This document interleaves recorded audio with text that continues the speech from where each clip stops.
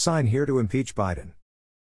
As President Biden continues his haphazard withdrawal from Afghanistan and the Taliban retakes control of the country, U.S. Senator Joni Ernst, Republican Iowa, a veteran of the global war on terror and a member of the Senate Armed Services Committee, joined her colleagues in pressing the Pentagon on the status of American military equipment.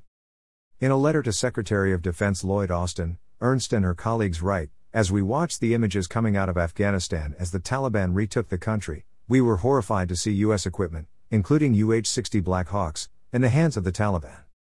They go on to say, "It is unconscionable that high-tech military equipment paid for by U.S. taxpayers has fallen into the hands of the Taliban and their terrorist allies. Securing U.S. assets should have been among the top priorities for the U.S. Department of Defense prior to announcing the withdrawal from Afghanistan." The senators are asking for information on the following. 1. A full account of military equipment provided to the Afghan armed forces in the last year. 2.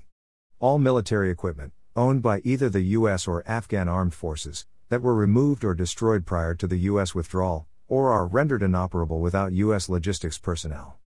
3. All U.S. military equipment that remains operational in Afghanistan. 4. A list of what military equipment that has been seized by the Taliban. 5.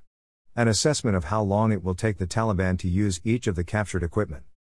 6. An assessment of the likelihood that the Taliban will seek to work with Russia, Pakistan, Iran, or the People's Republic of China for training, fuel, or infrastructure necessary to utilize the equipment they do not have the capabilities to use on their own. And 7. Any efforts by the administration, planned or underway, to recapture or destroy equipment that remains in Afghanistan and is at risk of being used by terrorist entities.